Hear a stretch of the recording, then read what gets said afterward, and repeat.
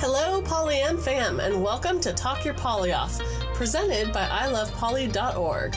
This is your podcast for ethically navigating your relationships, Your community, and yourself. for a healthier and happier lifestyle. This is Bella Doll. She is my sunshine full of giggles. And this is Joshua Monsuda, the logic to my emotion and the chaos to my order. So now you know us. Pull up a seat and let's talk our poly off. Hey there, Polyam fam. Is this thing on? It's on. Hey there, Polyam fam. Welcome back. I'm Monsuda, and I brought the excitement. I'm Bella, and I still have a chest cough. Oh. I don't know, it came out of nowhere. Oh. I do that sometimes. It's a good time. Yeah. So, here we are again, ready to have another discussion. I'm ready to talk my poly off. How about you? So much so, yes. All right. Alrighty then. Oh, you did British again. I don't try to do British. All righty then. I don't know. The British might be insulted at my British. Maybe. But when you do it, you're like, oh, righty then. Is that British or is that Australian?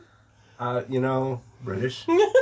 I've been listening to a couple Australian podcasts, some true crime stuff all day. If Ace Ventura was an Australian, he would probably be more like, oh, crikey, mate. Oh, maybe. Yeah. Yeah, that would be his tagline. Yeah. Anyway, Welcome now back. that we've pissed off Australia No.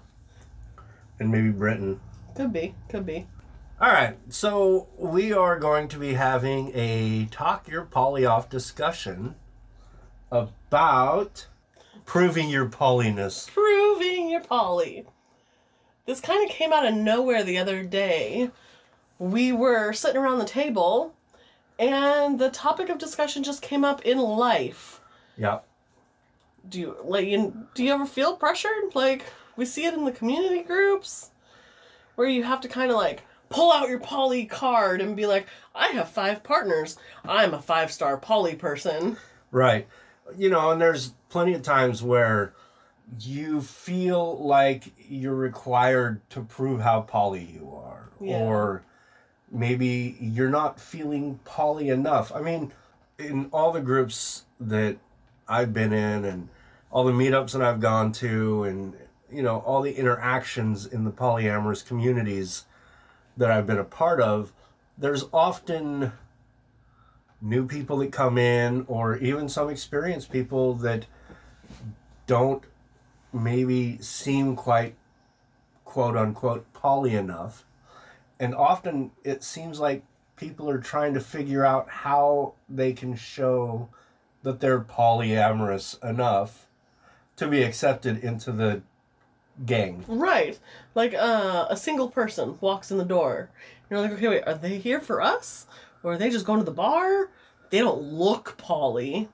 Or the married couple walks in, and you're like, okay, well, clearly that's a monogamous couple. And you're like, wait a minute. Right. How do I tell this crew that I am still part of the crew, even though on the outside it may appear as though I'm not? I mean, you can do what I've done in the past and wear some polyamory paraphernalia, like you got a shirt or some buttons or something. Yeah. And that's just a telltale sign when you walk in the door. It says, hey, I'm here for you. And you, and you, and you. Yeah. And you, and you, and you, and you, and you. Oh, that was cute. Okay, with that said, there are some questions about proving your poly worth. And I think that's kind of what we're going to be flipping around in this conversation today. So to get this started, we're going to throw out a little disclaimer because we felt that it was kind of important. When we were discussing this in our private conversation, we were noticing some tells or just having some conversations. But when we're speaking in a crowd, to you guys, we want to make sure that whatever the message we're trying to get across might actually come across. Right, I can clarify my message all day long with him because he's sitting right here and he's looking at my facial expressions and I can tell when he's confused. Yeah. And I'm like, okay, let me clarify. But when we're trying to have this discussion with you, you obviously can't see us, and so we just want to make sure we're understood. So our disclaimer goes like this. We will discuss aspects of polyamory in this episode, which are very situational. The discussions we will be having around these subjects are not judgments, nor are they saying anything is inherently wrong with certain aspects of polyamory. We understand everyone does polyamory their own way, and what works for some may not work for others. Right. We're also not trying to shame or devalue aspects of polyamory and are not critiquing it in a manner other than as if these discussions were to come about as an internal struggle. Our hope is to discuss these points within polyamory where people may have felt these things or worry about these things, and we're hoping to discuss these specific topics in a way which may help some come to terms with their feelings on different aspects around polyamory. Maybe an insecurity or a concern, so it can be used as a discussion for you in your life to potentially overcome a hurdle you may currently be experiencing. So the first rule of Polyamory Club is that you always talk about polyamory. All the time. God, you really can't get together with like poly friends or a poly meetup or anything without, I mean, obviously you get together with poly people and they're going to talk about poly because that's what you have in common. Right. But it dominates a lot of conversation a lot of the time. Yeah. Especially in the early stages of getting to know people. And this period of time is often where that polyamory litmus test comes in. Where maybe you and I meet at a meetup and we're kind of grooving on each other. We're having some conversation. And maybe I want to know just how polyamorous you are. So I'm going to be asking questions like, oh, how many partners do you have? Or how long have you been polyamorous? Or, things like this. Right. I tend to stick with what's your poly story? Yeah. Tell me your poly story. How'd you get into it? And let's go from there. Yeah. Now, while asking these questions isn't bad, it does occasionally cause people to maybe question themselves or worry that maybe they aren't going to give the right answers, or if they give an answer that they perceive this person who's asking doesn't want to hear, that their chances of connecting are gone. Yeah, it almost feels like the spotlight is on you and you're sitting at the interrogation table, and if you get these answers wrong, you're out. Yeah, that's exactly how it comes across in some ways. Have you personally ever experienced that spotlight and started questioning your polyamorous life? I think I did in the beginning. Like, I can remember going to a meetup or two when I didn't have much experience, and so my answers weren't full of, fantastic information for them. Yeah. It was, hey, I'm new, I'm fresh out of a divorce, I've had a couple partners, they didn't really last long, I'm still trying to figure it out. Right. But I'm open to all sorts of connections. Okay. Versus now, I can be like, yeah, here's my list of references if you would like to check on my polyness. Make a polyamory resume. Yeah. I know that when I first moved to the Portland area, we were trying to hit up some of the groups and meetups that you'd see on, meetup.com or Facebook. And there was one in particular where my wife and I went to this house where they were having a big discussion. And we showed up, we were a little late, so that already made me feel awkward. Yeah. And we come in, everyone was warm and friendly and welcoming. And so we came in and we got there just in time for the conversation to actually start, but everyone was already in their chairs. And so the introduction was everyone go around in a circle and kind of like Alcoholics Anonymous, you state your name, rank, and serial number, and then you explain how long you've been poly or something about your poly. And there was a good age mix here where there were people in their late 20s all the way up to people in their late 60s or early 70s. Right. And so there was a variety of answers. And it seemed like a lot of these people actually already knew each other. And I was walking into the lion's den with mice taped to me. I don't know, And it was coming around to me, and strangely, I sometimes get nervous in public speaking. And I wanted to maybe make it a little lighthearted, because, like, as everyone's aware who listens to the podcast, I've been doing some form of ethical non-monogamy on and off since I was 18. Mm-hmm.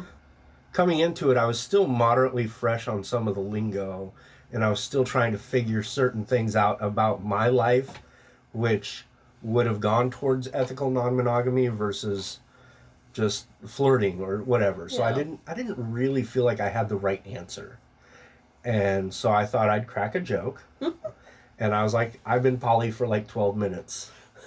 That went over like a fart in a car. Oh, no. Yeah, no one liked that. No one thought it was funny. And then the rest of the night, I feel like I was shunned over into the corner. I mean, and this was 4 or 5 years ago. Yeah. So I already had a lot of ethical non-monogamy under my belt under various different forms.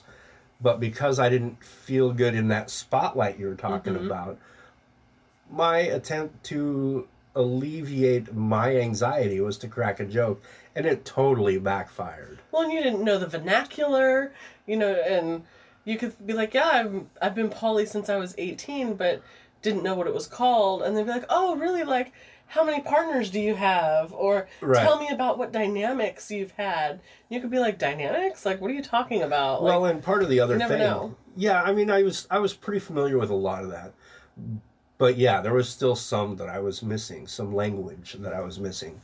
But part of the other situation is, you'd had that person over there that was dating 4 other people, and 2 of them were at the thing, and they've got their diagrams and their charts and their encyclopedia of references and stuff, and we were new to the area.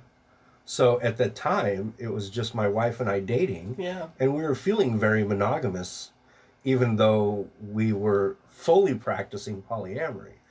But I didn't have all of these connections that all these other people were having. Yeah. And so that was another added pressure on me making the wise decision to wisecrack. I don't know. I think it would have gone over just fine in some of our different meetups. Well, and I know that when you and I run events, we try to be understanding that some people are brand new to polyamory. Some people opened their relationship up or decided to start being polyamorous a week ago or literally 12 minutes ago. Right. And they need to feel welcomed to some degree so that they don't get scared and run away screaming. Right. And so you and I do really well at just trying to be chill and being accepting of everybody so that everyone feels welcome in the circle. Well, we try and kind of mingle with everyone too. Right. Even mixing up kind of how the common people who come to all of our events sit. Like ahead of time, hey, will you make sure and reach out to new faces that you see at the event? Right. And sit with someone new today. Make a new friend, Right. And in some scenarios, that doesn't quite happen. I understand that one of the big things about the alternate lifestyle communities, whether it's polyamory or any of the other ones, is that because it's an alternate lifestyle, often there's a need to be a little more guarded, a little more protected. You want to be a bit more mindful of who you let into your existence, because you Right. never know.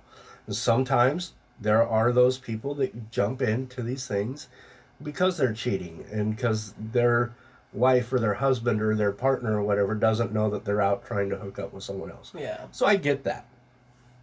But with that said, there's also this thing that grows in certain communities where everyone's good just knowing each other, and the new people that come in, maybe their hosting capabilities have been slightly forgotten because they're comfortable with the crowd that they already Right. have. So that's another thing. But that's probably a topic for A another different time. topic. Yeah, Right.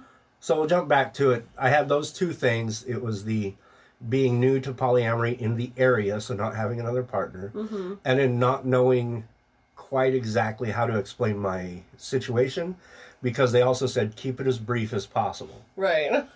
And that's not so easy to do sometimes in polyamory. Yeah. And then, okay, so we have already kind of walked into how you prove your polyamoriness. Right. But obviously you don't need to prove shit.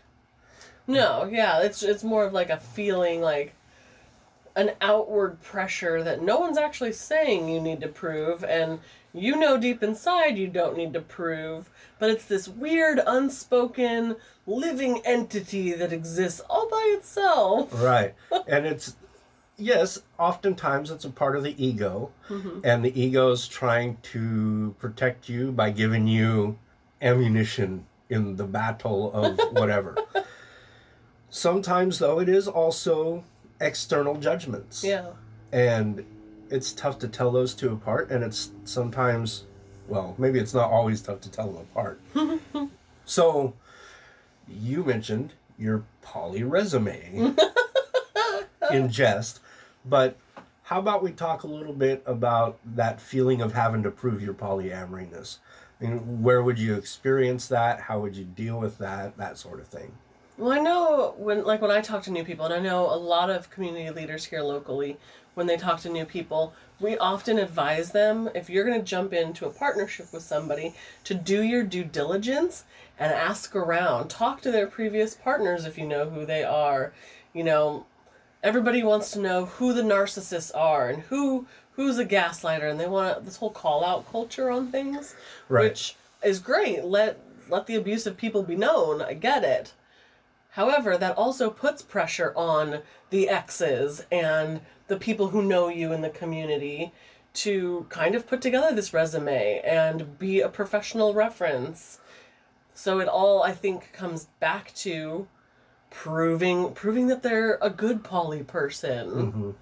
Well, and I think that in situations like that, you definitely have to take your emotional lenses off and try to read the facts or try to read the information through anything that might feel like gossip. Right. Because I know that personally, I've encountered plenty of people who they didn't take the breakup well. So they're perfectly fine slandering the hell out of somebody. Yep. And you have to be able to kind of take what you need out of the information being given and also pay attention to the signs of potential trash talk Right. so that you can a little more accurately and a little more objectively learn about somebody.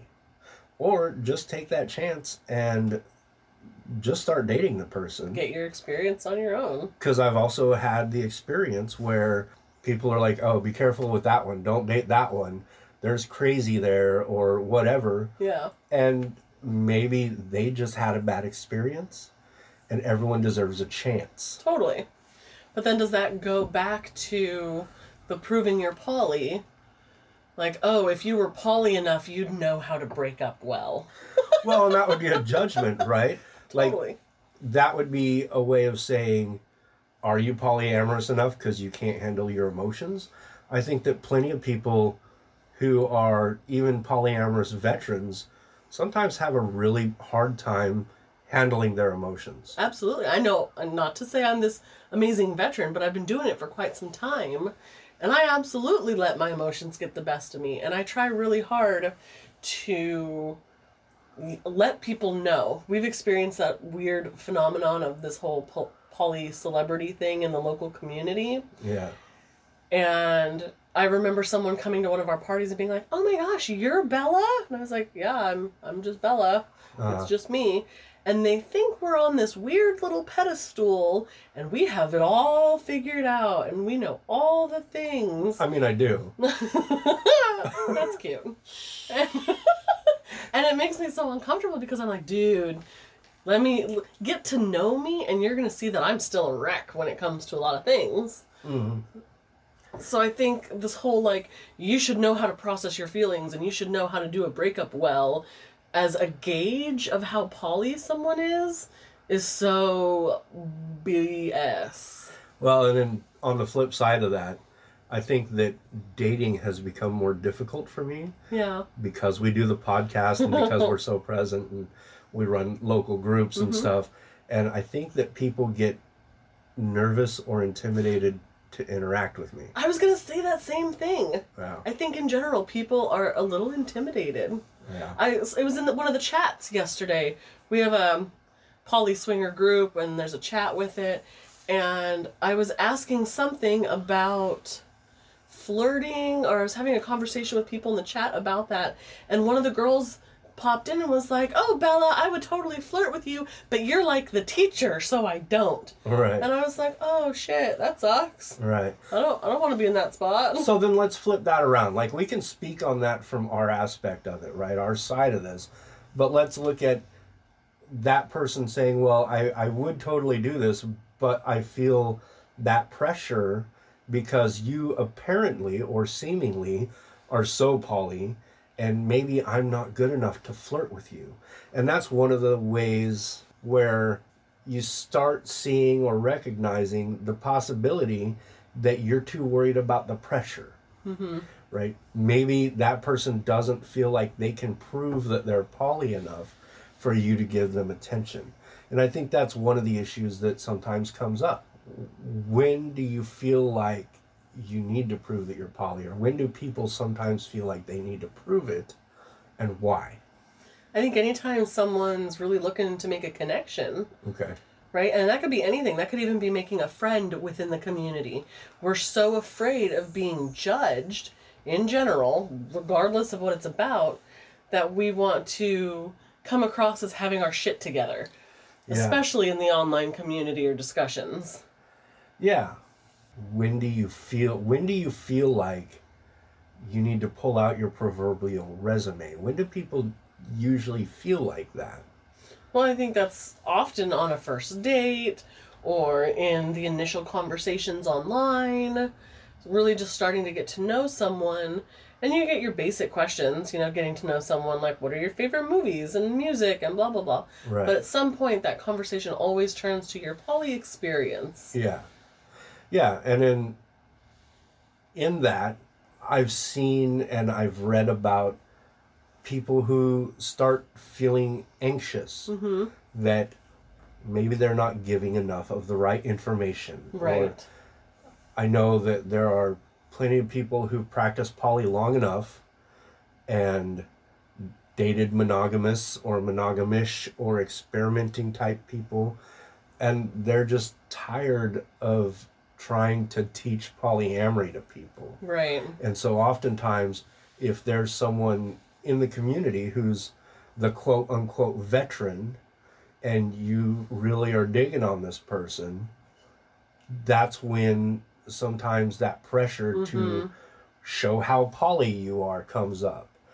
And then there's always that fear, like a rejection fear, on if I don't show that I'm poly enough, I'm not going to be able to further this connection.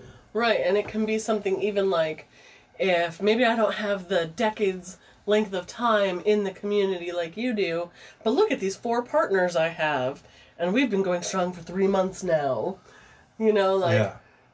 Finding a way to show that I know how to poly, even though I don't have this other thing over here. Yeah.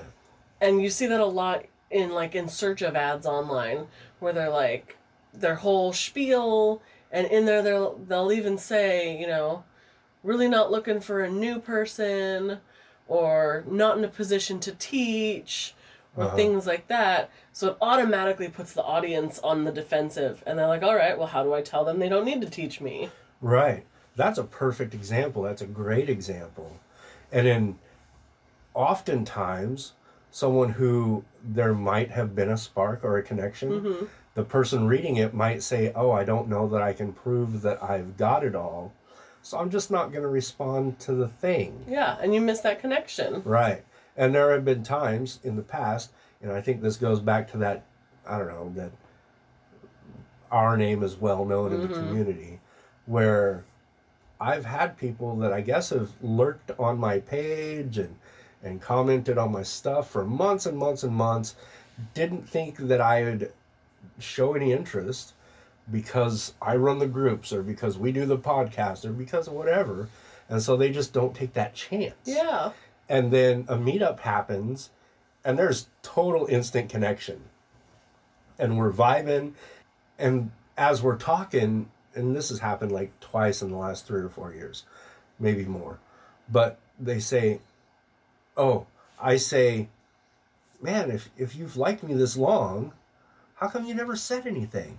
And then they give that spiel like, oh, I didn't think you would, and I didn't think I was good enough, and it's like you never know until you take that chance. Totally. So what kind of steps could you do, or what kind of offering could you give to help someone who might be feeling this try to learn how to step over this obstacle to achieve their goals a little better?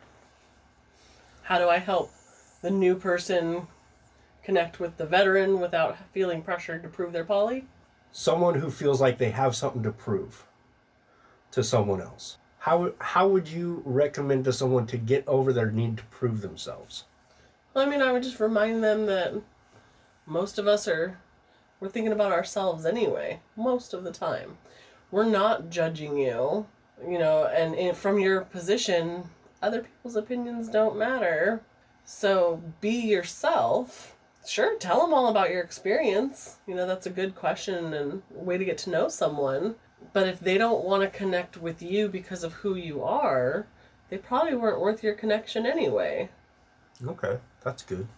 So another aspect of trying to prove your polyamory would be as you're exploring your lifestyle. You're being more open on your Facebook or whatever social media you use, and you are going on dates and you're posting pictures. You're actually really enjoying your polyamorous lifestyle. Mm-hmm. And oftentimes your family's like, "You going through a swinger phase, are you?" I mean, have you experienced anything like that? I mean, I haven't really experienced that exactly, but I've definitely heard from my mom, like, "You're being safe, right? Is this like a key party thing?" No, Mom. No. We just love. Yeah. It's fine. So I have experienced family members saying, "Oh, you're just going through a phase," or, get all that romper stompering out now and settle down. Right. And, so that also is a thing when you're trying to live a polyamorous lifestyle and encountering family members or coworkers or people in your life who don't understand polyamory, mm-hmm. trying to either shame you for being open with your sexuality and your love and all of that, or trying to tell you that your clock is ticking. Right. Or, where would we go to try to help our family understand that this isn't a phase? That it's not going to run its course in a couple of months and then we're going to be like, damn, we were so dumb. Now let's do the monogamy thing forever. I think it's just showing them your multiple partners, introducing your partners to the family, bringing them over for holidays, and continuing to bring new people over. And you can introduce them to someone new and still have your existing partner. Mm-hmm. It's not like you have to only bring one partner at a time, which makes it look like you're monogamous. Don't try and fake it. Bring your whole thing or your whole polycule over if they're all available. And then my mom, who's trying to be really understanding of my life, would, I think, feel that I'm just trying to shock her. Yeah, but that's because of your history. You do try to shock her on every occasion. I don't try, I just succeed. Yeah. It's easy.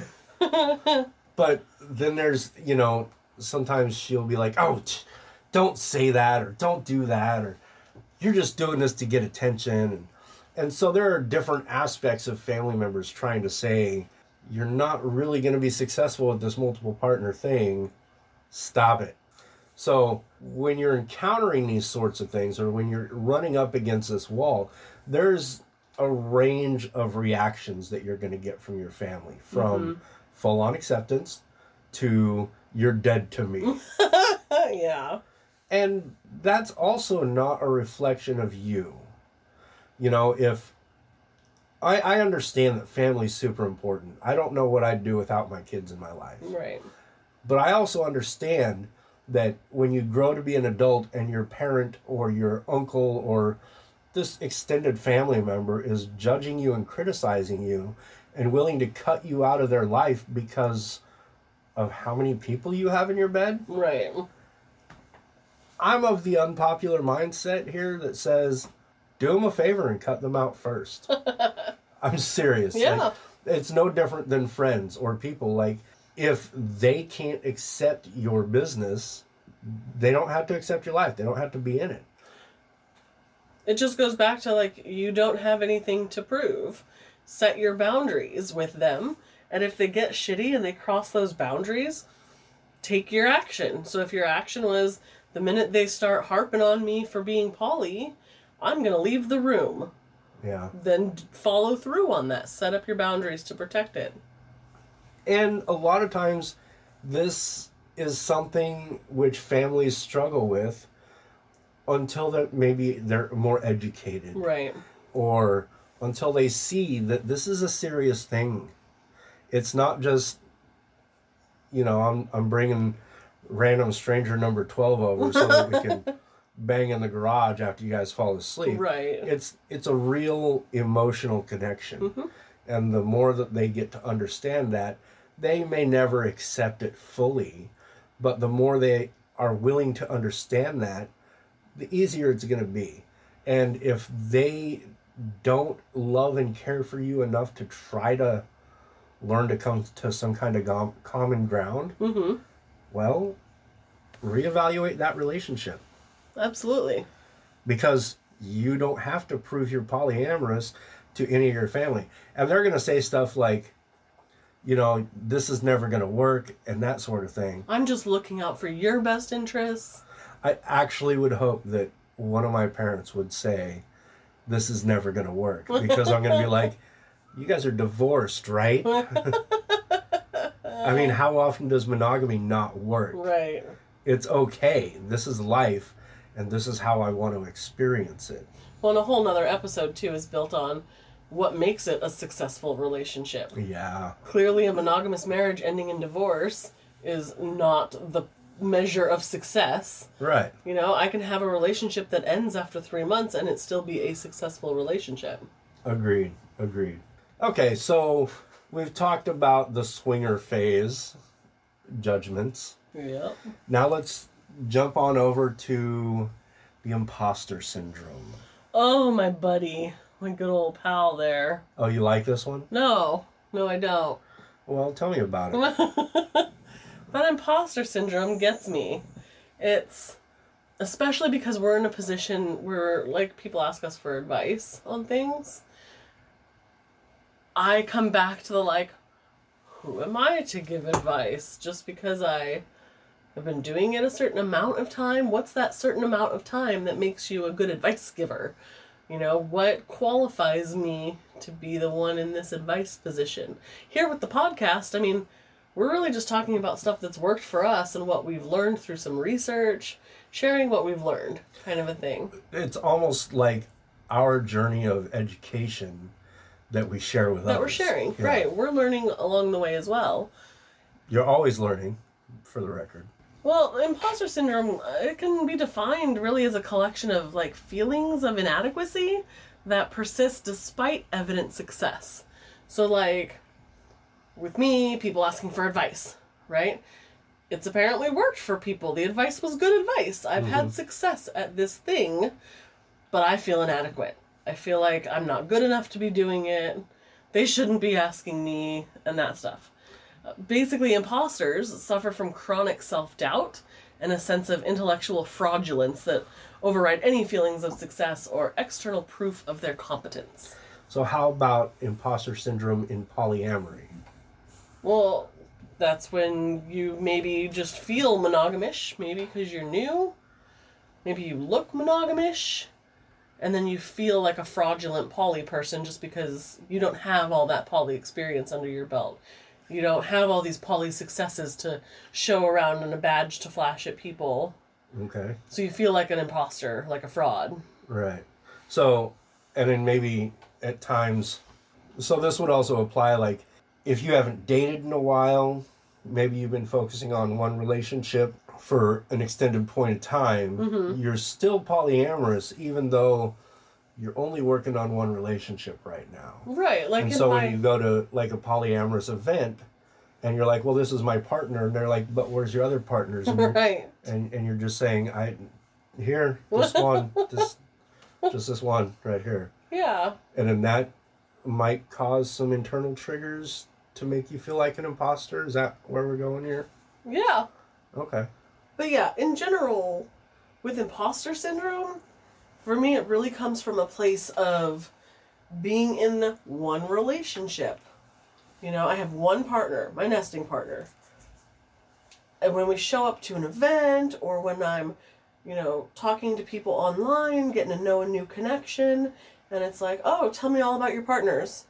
Oh, okay, well, my one nesting partner and I do blah, blah, blah.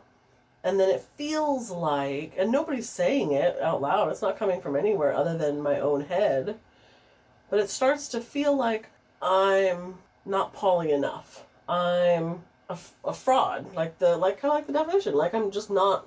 Right. So I'm an imposter walking through the poly world. you're just there as a tourist, Right. maybe. And I can get that. It's like I said in the example I gave about going into that one discussion group. It was just my wife and I. We were new to the area. Yeah. I didn't have any other partners at the time. So walking into this and seeing this polycule of 5 people here, and these people are a part of a 9-person polycule, and then you hear a lot about big polycules or quads or fully established multiple partner sections or pods. And then you're walking in like I did in that meeting, where being new in the area and just having the one partner, looking to make connections so I can make friends and maybe explore a relationship, but I didn't have the street cred, if it were, to come in and be like, all right, so let me tell you about like Lou Bega's Mambo number 5, right? And he's just naming off all these girls. I couldn't do that. Yeah. So kind of in that sense. And then I'm feeling a little pressure like, oh, geez, these people are talking about their 6 other partners, and here I am with my one. Well, then it makes me feel like, too, like you almost have to diminish that relationship with that partner and go seek others.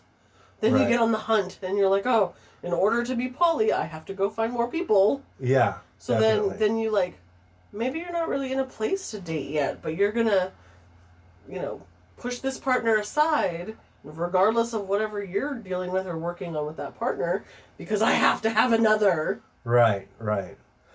And that's not an uncommon thing.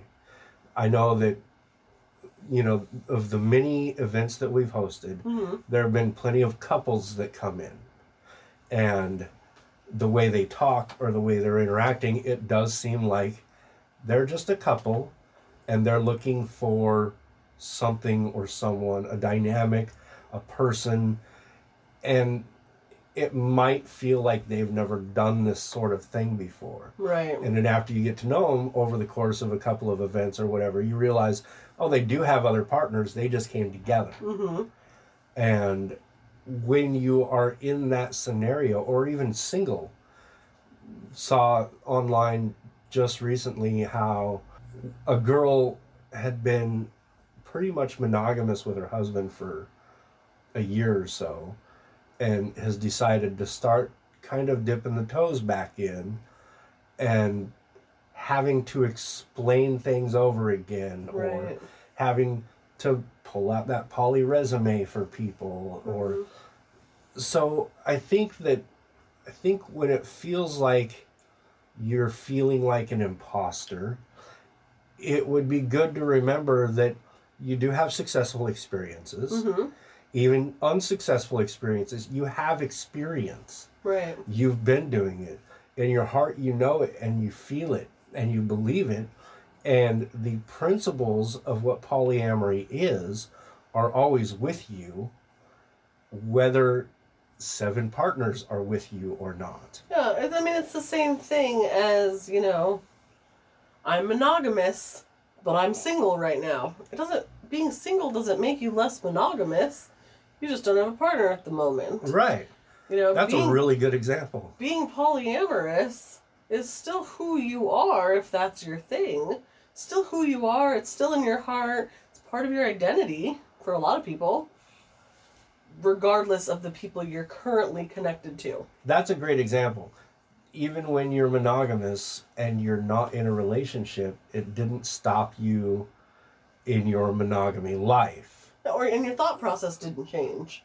You didn't start doubting who you were and your dating style because you're only currently dating yourself. Right. So why would that be any different in a polyamorous or ethical non-monogamous setting? And that's a great thing to remember when you do start feeling this imposter syndrome.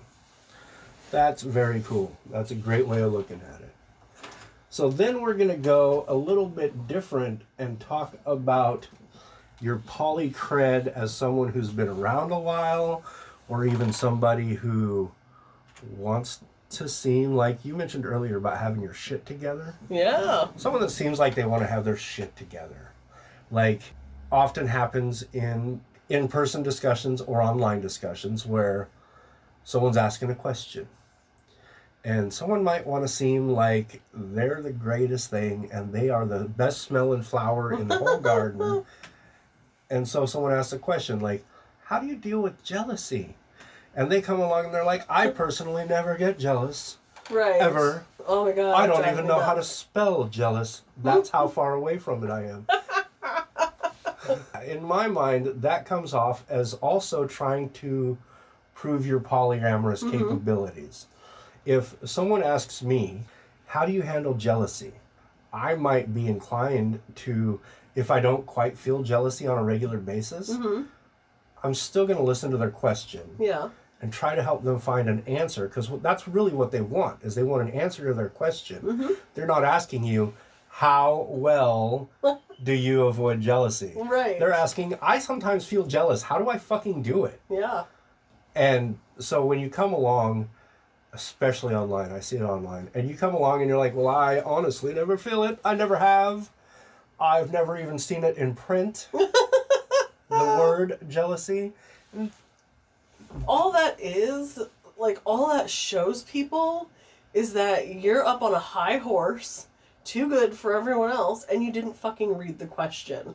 If you don't have an answer for it and you just want to toot your horn, move along. Right. Well, and then there's also the idea that maybe you don't feel jealousy, and that's great. Did you ever have a partner who felt jealousy? Maybe you could give your view of jealousy from your perspective of the jealousy that your partner was having. Right. Some sort of answer for it. It's almost like having to prove your credentials, having to show that you're so highly evolved that you're super polyamorous, right? That, if anything, when I read stuff like that, I read that and I say, not, wow, this person is the icon of polyamory. What I really say is, they don't know how to listen well. And they're too busy thinking about themselves or trying to market themselves to really interact or to really connect. And in that attempt at proving how great you are at your polyamory, what you're doing is showing that you're not quite a good listener. And you're also kind of fizzling out good conversation. Right. So that's actually a thing I have issue with. Only because of those things. Yeah. Like if this question or if this doesn't pertain to you, don't come in to show how great you are.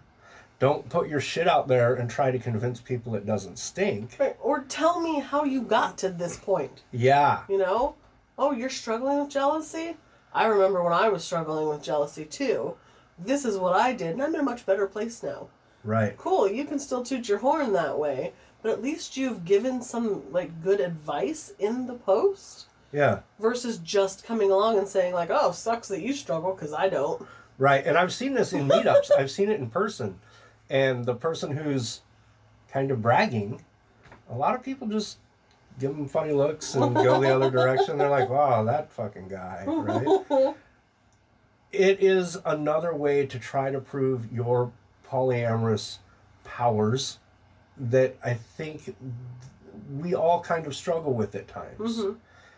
And that's a great time because, again, there's in a different scenario, someone might be asking about a kink related thing. Yeah. And someone else might come in who's full experience, like a kink wizard, hates the kink that's being asked about, but has a ton of information about it. Right. Oh, this isn't my thing, but there's this workshop over here on this thing, or... Right, something like that. And it's like, again, the same thing. Yeah. Right, so it's not just jealousy. I'm not talking about jealousy. I'm talking about any time where someone's trying to become more educated. That's not the time to prove your polyamory. It's not the time to prove your prowess. It's a time to help lift someone up. Well, and honestly, in lifting up the person asking the question, those watching are going to see you in a better, polyer light. You know what I mean? Like, if you can come along and be like, oh, I'm really sorry you're struggling with this jealousy. I remember a time when I blah, blah, blah, blah. Here's what I did. Here's what worked. Here's what didn't. Now I'm in a really better place with it. That's going to go 100 times further at proving your experience, because you just shared how you got from point A to point B. Right. Versus just, I'm sitting over here as king of the hill. Right. And I don't know anyone that really likes King of the Hill. I know a lot of people that can quote it. I'll tell you what. But I don't know. Is that the damn it, Bobby? Damn it, Bobby? Yeah. How many times I'll tell you get out of that shed? And again, it's not that the attempt here is to shame or diminish anybody. Right. It's providing information. We're trying to help educate so that other people can also become a little more successful at doing these things. So even in this scenario, we're still trying to help lift people up. Yeah. And if you're listening and you realize, oh shit, I've done that, or I kind of do that on the regular. Oops. This is your chance to be lifted and to start doing things in a way that you feel might actually help put you in the light you want to be in. Right. And maybe that's not a thing. Maybe some people just really enjoy going around doing it, and that's totally cool, Yep. Again, no shame, no judgments. You do you. Right. So then we're going to get down to one of my favorite aspects of proving your polyness. And I like to call this pokeamory. And not pokey like sex pokey. Right. I mean, that too. But it's more like Pokemon. Yeah. You got to catch them all. Sometimes, especially people that are new to polyamory, that are like, oh, this is amazing, I can do all the things, are going to run out and try to date as many people as possible. Mm-hmm.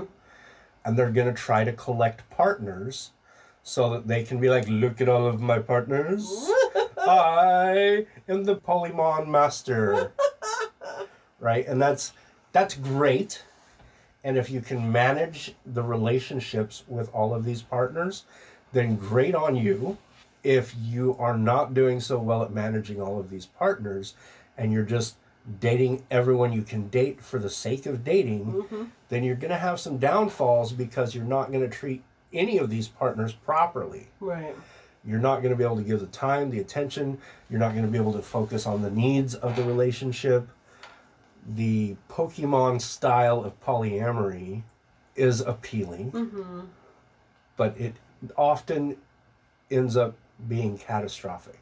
Well, and I mean, for the partners, you end up feeling like, not necessarily a notch on the bedpost, but just another collection piece, Yeah. I remember once dating somebody who had a different girl for every day of the week, and at that moment in life, it very much just felt like I was just a piece of the cog. And sure, our relationship's an individual relationship, but it was all about his harem. Like, it wasn't a healthy dynamic at the time. And again, agreed upon harems are totally cool. But in a scenario like this, it was one-sided, and it was not what was kind of agreed upon, and it was definitely an interesting learning experience. And I didn't like being part of a collection. Yeah. Well, and then you mentioned being a part of the COG. Yep. And my initial thought was, oh, that's great because it takes many pieces to run a machine. However, you have to have the right pieces. Mm-hmm. If you want your polyamory machine to function properly, it's like your car. It requires a proper maintenance. It requires to be having the fluids changed and, like check the air in the tires. All of this stuff, you change the filters.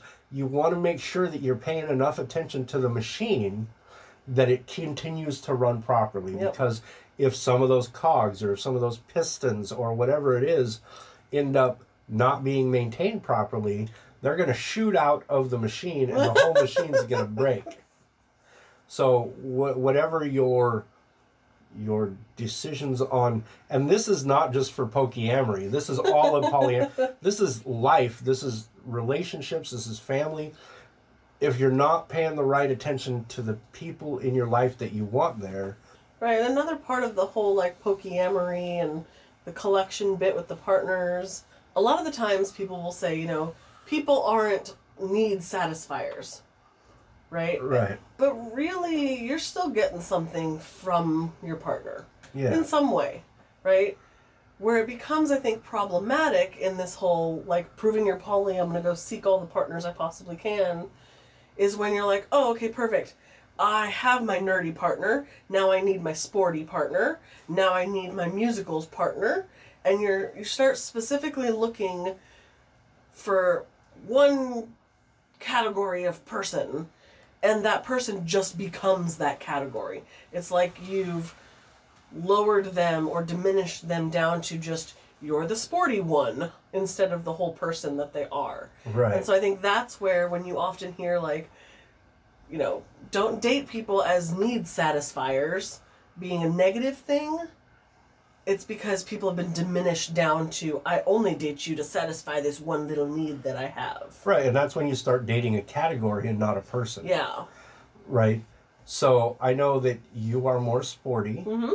and the nerdy side of you really has come out a lot since we started dating. Mm-hmm.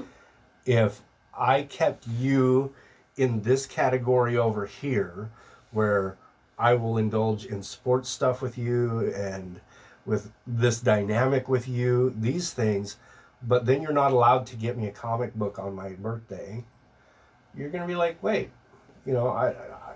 sure, I may not be the nerd category one, but I know that you like these things and I'd still like to get you this thing. Yeah. But now I can't But don't cross that. your lines into Right. your other category. Right, stay in your category, stay in your lane, and you cannot deviate. Yeah. And then so that is going to eventually, for the category person, is going to create this need or the desire. I mean, their needs are not going to be met also. I think a lot of this happens when people end up under that pressure, that poly pressure. Uh-huh. I need multiple partners to prove that I'm good and I poly well. So then instead of waiting for connections to happen naturally and just going with the flow and seeing what comes of it, they push and they pressure and they find someone to fill a category because there was an open pie spot. Yeah. Well, and that's where it comes down to the idea that I may like a person more because they're more gothic or more nerdy, but if they want to do something different with me, or if I want to show them something that is outside the category, that's totally cool, and that's where you want to go. That's where, my opinion, where you want to really build off the relationships. You know that you share a mutual love for dark art or bones and taxidermy or whatever. You have that mutual love. Now let's build on that. We know that that's a good baseline, and then let's build on that and then do other things for that, other things aside of that, Right. and then see what else we're interested in, what else we're doing. Another aspect of proving your polyness that we could talk about really quick is when you end up encountering someone who it almost feels like a competition, Right. where they know that you're polyamorous and they're like, well, I'm currently at 2 partners and I have 3 play partners and a long distance, and where are you at? What do you got going on? How many you got? What's your numbers? I mean, I don't know. Have you ever experienced anything like that? I mean, I guess once or twice where people have been like, yeah, I've got, my nesting partner, and then I've got my regular friends with benefits that I see a couple times a week, and then I've got that Comet partner. What are you up to? Right. And then I'm like, what? How many do you got? Yeah. Tell me your thing. Do I beat you in numbers? What's going on here? It feels so gross. It's a little odd, and it's almost like they're looking for approval. Yeah. Or they're looking to stand over you. And look what I have. Yeah, it's just a little weird, and I've experienced it a number of times, and I can't always quite put my finger on why it bothers me, but in a way, it just feels fundamentally wrong. Like they're trophies. Yeah, I was gonna say they're again broken down or reduced to a number. Yeah. This is partner 1, 2, and 3. They don't mean anything besides being my 1, 2, and 3s. Right. I guess that would go towards the collection and the Pokemon. Yeah, it's dehumanizing, and they're no longer a partner. Right, and it just turns into like competition. Yeah. Poly competitions. My 1 versus your 1. Okay, cool. Now I have 2. Do you have 2? Go fish. Yeah. If you encounter that, if you happen to end up being in that scenario, you could play the game, and you guys could stack up your score. Right. Or you could applaud them for doing well and not play the game. Yeah, bow out gracefully, Hey, awesome, super happy that you're happy. I just keep that stuff private to myself. Right. Or whatever works for you. Right. I generally get a little vague in my answers because if you're looking for that much detail, then I probably just don't need to give it to you. Yeah. Or honestly, just start asking them questions. They'll forget they asked you anything. That's a good technique. Oh, you've got 4 partners? Cool. Where'd you meet the latest one? Or if they come off... Yeah, that's actually a really good way of turning it back around. If they come off as super imposing or super in your face, then it's also just as easy to say, look, I don't want to play this game. I feel bad for your partners that's what they're there for. Right. Good luck. Kind of depends on your relationship with the person that's comparing with you. Right. Anyway. If you can show that you grow relationships in ethical ways, and natural, and you can show the strength of relationships versus just the number. It's the whole quality over quantity. Yeah, definitely. That'll prove your poly much better. Well, and again, you wouldn't need to prove your poly because your poly would be proven itself. Exactly. It's just there. You don't have to actually work at it. It's just for all to see. Yeah. So, I guess the moral of the story here is to just remember that your relationships and dynamics are between you and your partner. Other people's opinions are really none of your business, and being polyamorous is about what and how you feel, not who you are or aren't dating. Well, and not only is it none of your business, but your existence is also none of their business. Right. And I know that you say that phrase a bit, and it makes a lot of sense. Basically, for anyone that might not be catching it, I'm going to over-explain here, because that's what we do, is we over-communicate in polyamory. When Bella says their opinions are none of your business, that doesn't mean mind your own business and then shut the fuck up. It means it doesn't matter what they say about you. It doesn't matter what they're telling you or judging you or telling others about you. You're going to live your life the way that you want to. Mm-hmm. And you're going to live your life the way that hopefully is best for you. So, I guess, let the haters talk. Well, and honestly, good or bad, their opinion of you does not change your life. Yeah. In any way. You live for you, what's best for you. Like you always say, you're the main character in your own story. Right. Their opinions and thoughts and feelings about you are none of your business because they have no impact on you. Right. Unless you give them, unless you give it the power. Yeah. And really, jumping back to the ego episode, don't let the ego stop you from experiencing polyamory the way that you want to experience it, because it's your life. And you don't have to run polyamory in any of the ways that any of these people say. You don't have to run polyamory in the way that Bella and I talk about it either. You can do it a ton of different ways, and people do. Like the harem, or unicorn hunting, or triads, or quads, or W's and N's. And I mean, it doesn't matter. Silo, kitchen table, whatever feels right for you and is agreed upon with whichever partners you're involved with, that's your polyamory. Yep. And don't let anybody ever tell you anything different. As long as everyone involved is treating each other right in the way that each person wants to be treated, that's how you polyamory. And you haven't got nothing to prove when you do it that way. And then it comes down to, like you were talking about with the person that needed to find a new girl for every day of the week, or if you're feeling monogamish and you need to prove you're poly, so you go out to try to find a partner. Right.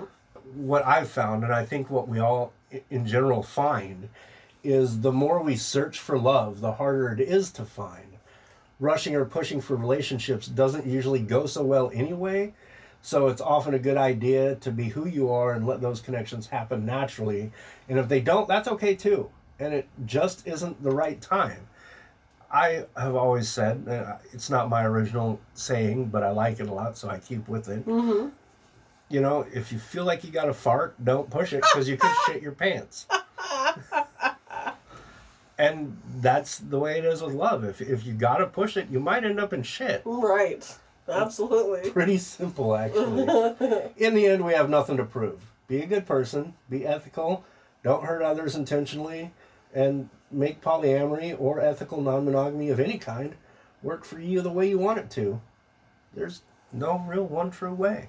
I think that about does it. Sure does. Sure does.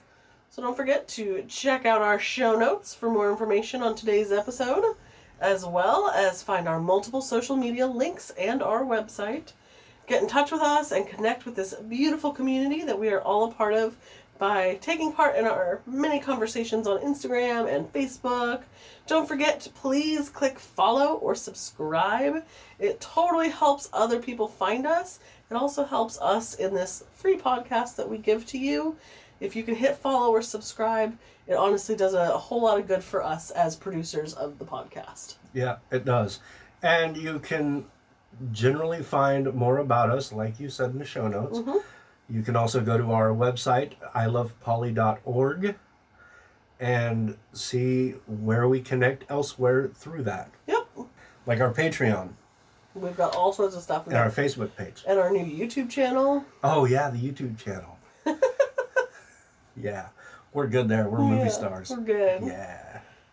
All right, Polyam fam. We will see you next Tuesday. Until then, we got shit to prove.